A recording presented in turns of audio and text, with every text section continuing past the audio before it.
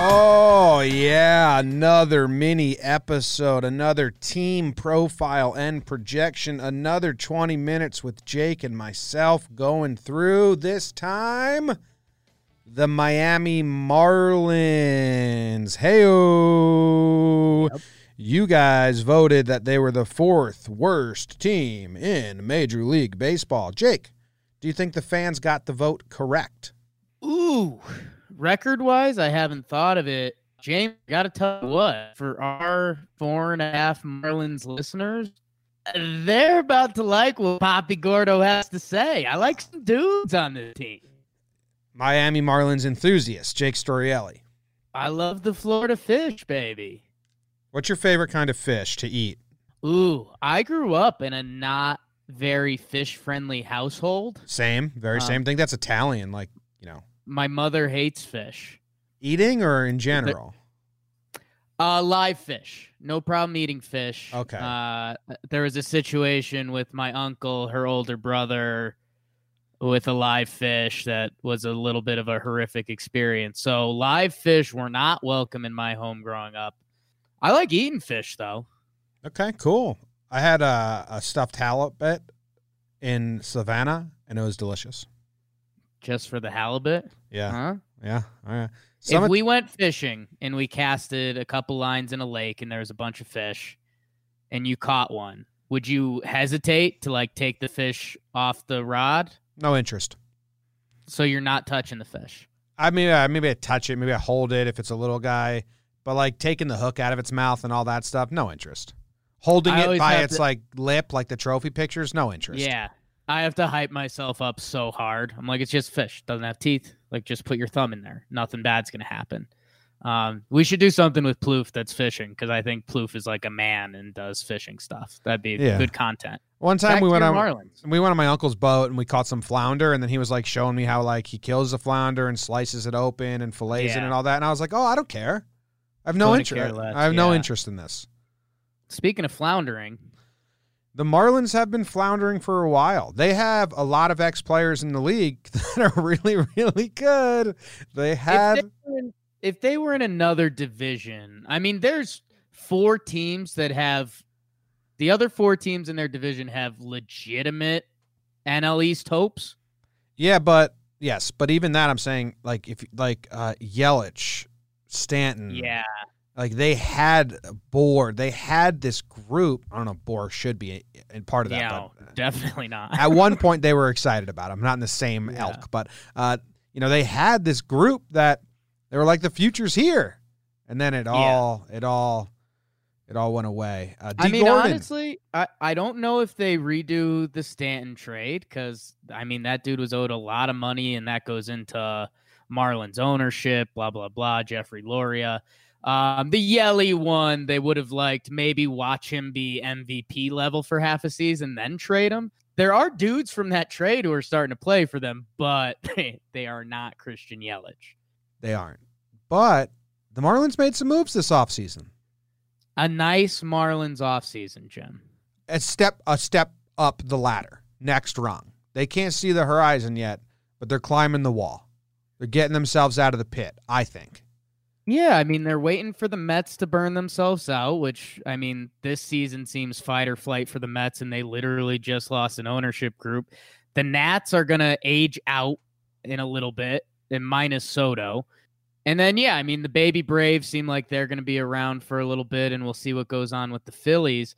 But, yeah, I mean, the Marlins, you're starting to see the light at the end of the tunnel. A lot of young players. And, yeah, this is, as we've talked about with these kind of rebuilding teams, or however we want to label them in the rebuild, like the Marlins, if a couple things go right this year, whether it's Dickerson, Aguilar, VR, and they can get a couple more assets, I mean, you're starting to get to a 2-year, like, almost competitive plan. Almost. So let's go through the adds and the drops. They lose Martin Prado, Granderson, and Neil Walker to free agency. They sign those guys on 1 year like prove it deals or whatever. Pillow contract. I don't know what you want to call it. They're gone. They picked up. They also got rid of Starlin Castro is no longer on Miami. Right. But they did 162 games, Starlin Castro. 162 games last year. Jesus Aguilar, they claimed him off waivers from the Rays. They pick up Jonathan VR. I think that was a trade, like a waiver trade. They picked up Jose Estrada, a catcher. Stephen Tarpley from the Yankees. Corey Dickerson's the big one. Who else, Jake? There's some others that I'm... Oh, you know who they got in the minors? Pat Vendette. He can throw with his left hand and his right hand. How about that? Matt Joyce on a one-year contract. Switch pitcher. Francisco Cervelli on a one-year contract. Matt Kemp's on a minor league contract. Some pickups, man. Jim, everyone on this team is either like major league or a young guy with hope. Like there's no one you're looking at that's like, this dude is a black hole and has no chance. I mean, some of these guys, I mean, Garrett Cooper's not going to get someone excited, but as a bench MLB bat for the Marlins, like that dude could fill in for a 2-week injury and do really well. Matt Joyce currently listed on the bench. I mean, that guy's a Major League Baseball player. Cervelli, he's technically the bench catcher right now. So they've got Major League players, Major League depth. It's going to be interesting to see what young guys take the leap. And like where I started, those MLB dudes that we do know, the Aguilars, Dickerson, and VRs, how can they get off? How much does Miami as an organization like them? And, when deadline season comes, I mean, these guys are in a very similar position to Pittsburgh. Like we kind of like this lineup. The pitching's not going to be there. And the other 4 teams in each of those divisions is like a really good ball club. Yeah. So you have to keep things in a certain scope. But again, that kind of first look at the full Miami lineup, like what I'm seeing. Well, you talked about Cooper, and first base was a huge platoon for Miami last year. They had like Cooper played a bunch, Neil Walker played a bunch, Martin Prado played a bunch, and they bring in Aguilar, who had a bad season after I think 2 good ones or just 1 good one. I forget. But they bring him in. I think that's going to be a little playoff battle for first that our friend Trevor Plouffe told us isn't real, but could be in this case. Who knows? So, like, if they just get a guy at every position, that's kind of an improvement, I think. Yeah, and I mean, think, again, when you're the Marlins, you do have to operate differently. I mean, we're not going to go into the whole ownership spiel, but they clearly are a team that does that. And, I mean, you got VR and Aguilar, 2 guys that can, put together a baseball season for almost nothing. You signed Dickerson when he was a free agent. Any team could have had him. So it was a really nice offseason as far as Marlins standards go. And yeah, man, I want to see this lineup, and I'll just burn through it quick in case you don't know. VR's allegedly going to be at third. They want to move him around a lot. Miguel Rojas, shortstop. Brian Anderson listed in right field. That's my guy that I'd probably say, if you don't know him, that's the guy you should know. He's put together a couple nice seasons for a young ball player. Dickerson, Aguilar, Jorge Alfaro behind the plate. He's pretty solid.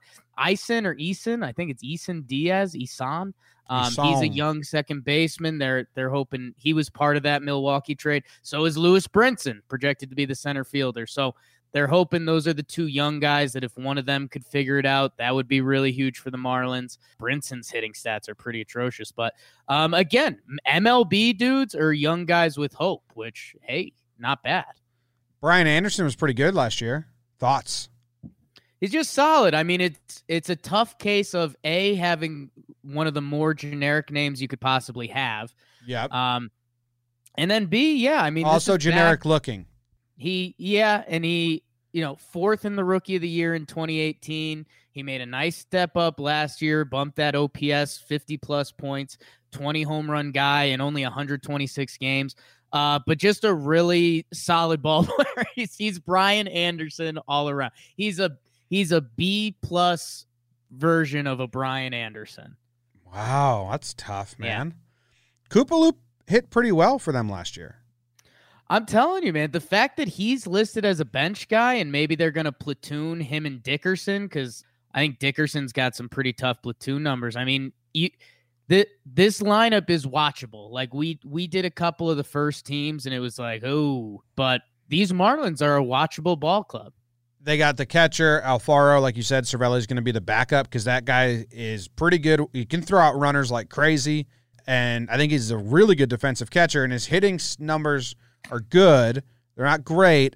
I think he had like maybe one walk on the season. Yeah, he 130 games, 22 walks. But yeah, 736 OPS in his age 26 season. And you and I, we've mentioned before, but only so many catchers played over $120 games. Alfaro played $130. So that's a really solid year for a young catcher / just being back there for 130. You know who I really like? Who do you really like? Rojas at short. Just because of the one breakdown I made of him last year where he was yelling at the umpire and he was very much like, you have to do your job and respect this game, and you have to do the right thing. And that was like the tone of his argument with the ump instead of, that's horse shit. That's fucking horse shit. It's like, you have a job and you need to do it right. Yeah. Very genuine. So he's got a fan in me. You got a fan in me. Should we do that? Is that a good parody song? Nope. No. What about Birdie? Your dude Birdie. I'm a birdie man with a digging on the inside. Who are you? John Birdie, the utility guy, the 30.0, Jim. Did he just have his birthday? He's fun. Yeah, I don't have anything on John Birdie, but he had a solid utility season last year. You're just a jerk.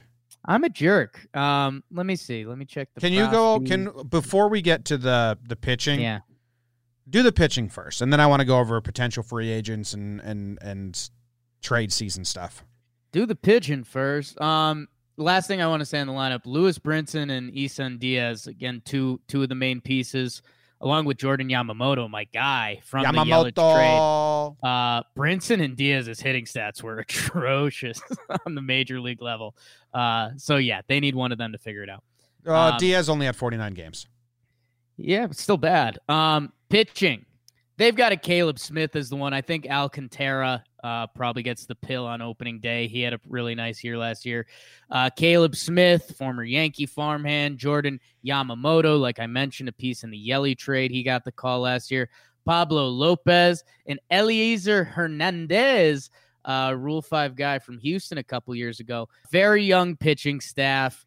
And yeah, I mean, Alcantara put together a nice season last year. It was funny. MLB put out last week or 2 weeks ago the best rotations if you take the best pitcher from each team. And the NL East, it was like, damn, Scherzer, Nola, DeGrom, I forget who, Soroka on the Braves, and then it was like Alcantara? Throw him out there. He's okay. He's okay. What I mean, what do you need from this pitching staff, Jim? Because it's very young, very unproven. I mean, we need 1.5 guys to have good years. No, you need a good bullpen. Yeah. It's not happening. You need the Marlins. I mean, it's going to be a group effort. Not the starters nor the bullpen's going to carry them. Yeah. But Caleb Smith can be good. We've seen him be very scared to throw a 2-strike pitch. It was almost 2 years ago, Caleb Smith didn't have an out pitch, and hitters would just swing for the fences the first two because they didn't care about getting 2 strikes on them. But he improved. He got a lot better, so that's good. Good for him. Brutal finish to the season. He in August and September, he had a 6.39 ERA in both months to finish the season. He was having a really nice year. Yeah, I was trying to see what he does good, because when you watch Caleb Smith, it's hard to figure out what's working. I mean, he's a lefty. He could pump it a little bit. No third pitch. His changeup is his third pitch, and he throws it 14% of the time. He throws his fastball 50% of the time.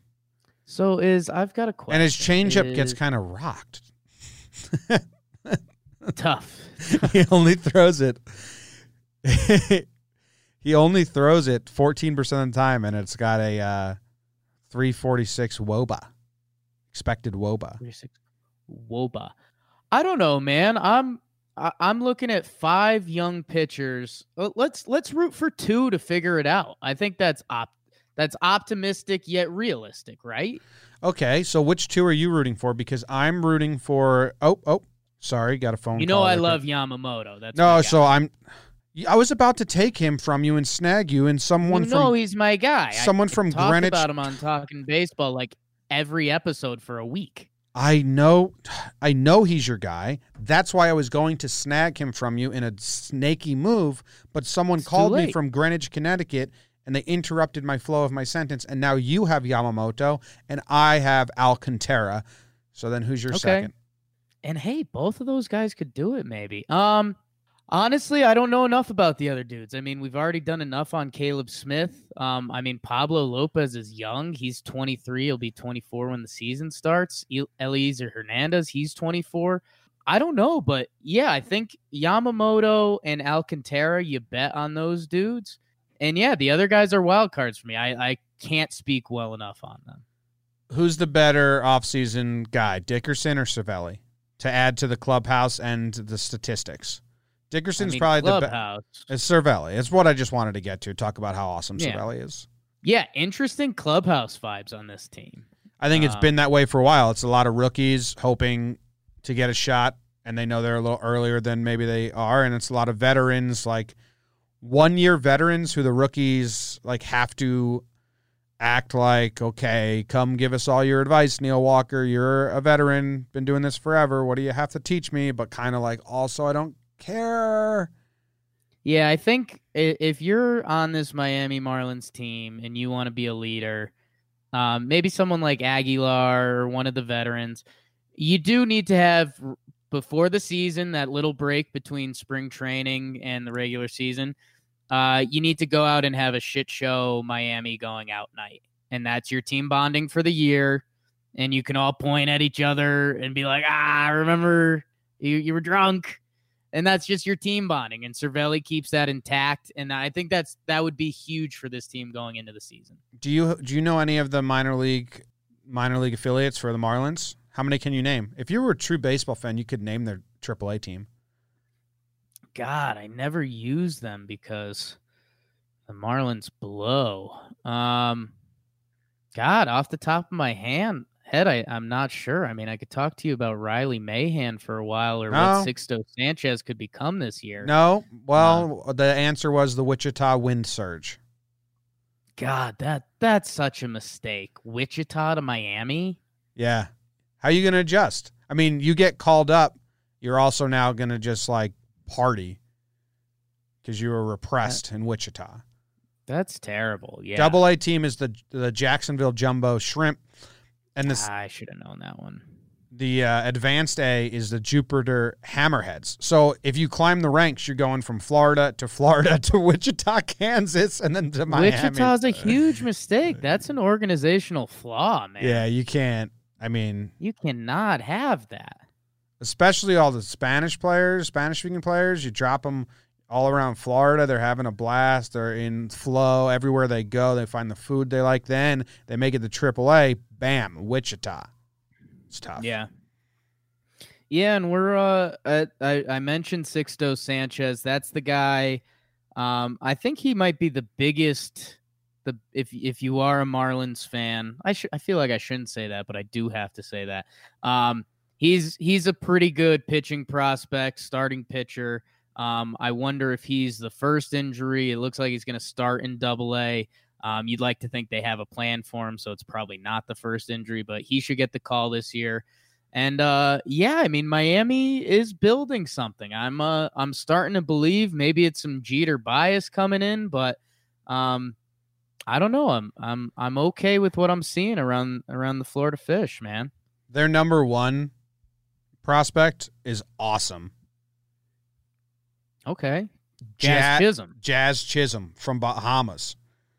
That was a funny trade this year because Jazz Chisholm, I believe, was in the Diamondbacks organization. Yeah, he was. Correct. Good knowledge, Jake.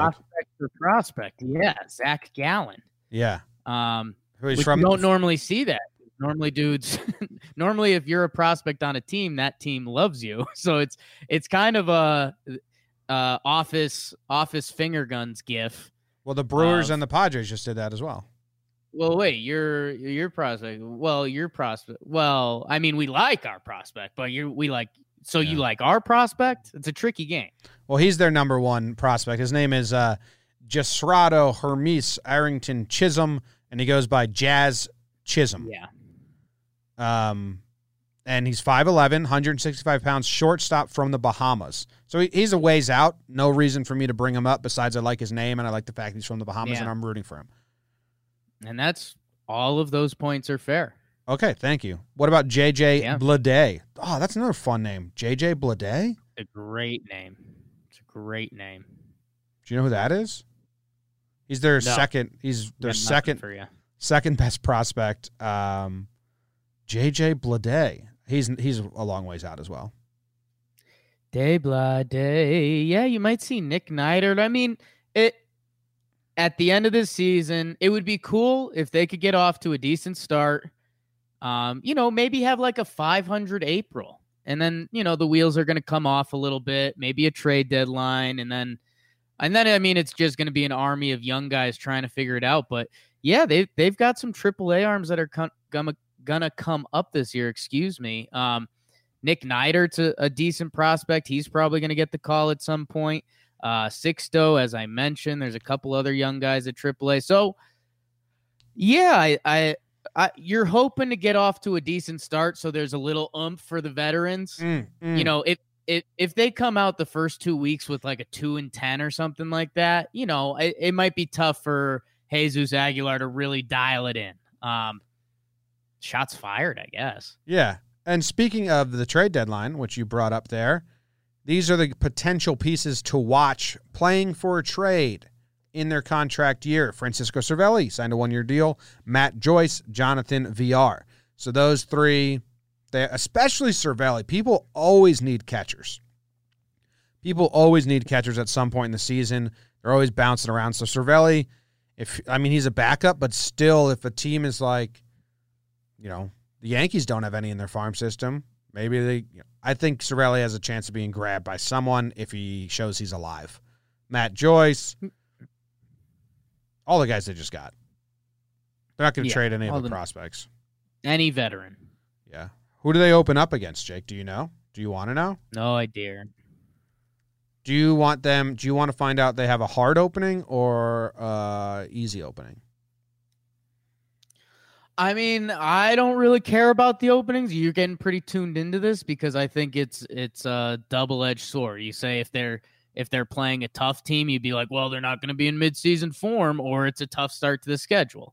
I mean, you could go either way on it. Well, you were the one talking about if they get off to a hot start or a bad start. So I just want to give you what their schedule is. It's pretty rough. Right. And I'm telling you, the schedule doesn't that could be a plus for them. Like we said, the Orioles opened with the Yankees last year and took 2 out of 3 because they didn't really get rolling yet. Well, they have 4 against the Phillies, 3 against the Nationals, 3 against the Braves, 3 against the Nationals, 4 against the Braves. That's their opening stretch. It's their division, man. I know. It's a tough division. It's a tough division to be in. I'm glad I'm not in it. I mean, the NL, who are your, take a second to breathe teams? It's the Pirates and the Giants. And they don't play the Pirates until May. They don't play a non-contender until May. Tough The April. NL's going to be brutal this year. That's a tough April for the Marlins. And then they go visit the NL West and Central a little bit in May. Crazy. That's a tough start. Well, have fun, Miami. Enjoy it. Have fun. Jake, last year they went 57 and 105. They won 57 games. Oh, you dirty dogs, Vegas. I've been on the under kick, right? And I'm feeling guilty for taking all the unders. I feel like I'm being a fool. I'm going to be wrong eventually. So I was telling myself, I'll take the over on the Marlins. They got some guys, but it's 64.5 games is what Vegas has it as, and we just talked about how brutal their division is, and that's 18 games against 4 teams that when they play the Marlins, they're like, hey, we better fucking win these. Right. So I'm taking the under again. 64, huh? 64.5. I was kind of hoping 62. I think if you're a Marlins genuine goal, it's to not lose 100 this year. 64.5 is tough, man. Especially when there's only 2 other bad teams in the NL. You know what? I'm feeling lucky, Punk. Give me the over. We'll have one NL East team's gonna get hit with injuries, and one NL East team is gonna have like a sad ending to their season because it didn't come together. So the Marlins will eat up some wins at the end of the year. That happened last year with the Mets and then the Phillies, and they still only won 57 games. Dude, the Mets were trying their hardest at the end of the season. They turned it on to win 84 games or whatever it was. I know, and that this year would be deflating. That would be last year was the build-up for them. Like, we're coming next year. This year, if it doesn't happen, they're going to be sad puppy dogs at the end of the year. Well, I'm just saying, we started with 4 teams in it last year, and 2 bounced. Right. And I think the Marlins are a lot better. Villar, Aguilar, Dickerson, the young pitchers all get a year older. It's a better team. I agree, too. I think it's a great line by Vegas. It's a tough one. And you're just the under guy, so you have nothing to stand. Oh, my God. I'm clapping. That was me clapping. I was clapping for Vegas for setting a good over-under. Maybe. It will see. It will all play out eventually. Fun fact to close the show about the Marlins, Jordan Yamamoto took up haircutting as a hobby in the minors. He cut his teammates' hair to hone his skills and help them save a few bucks. Huge. Thanks, Jordan Yamamoto.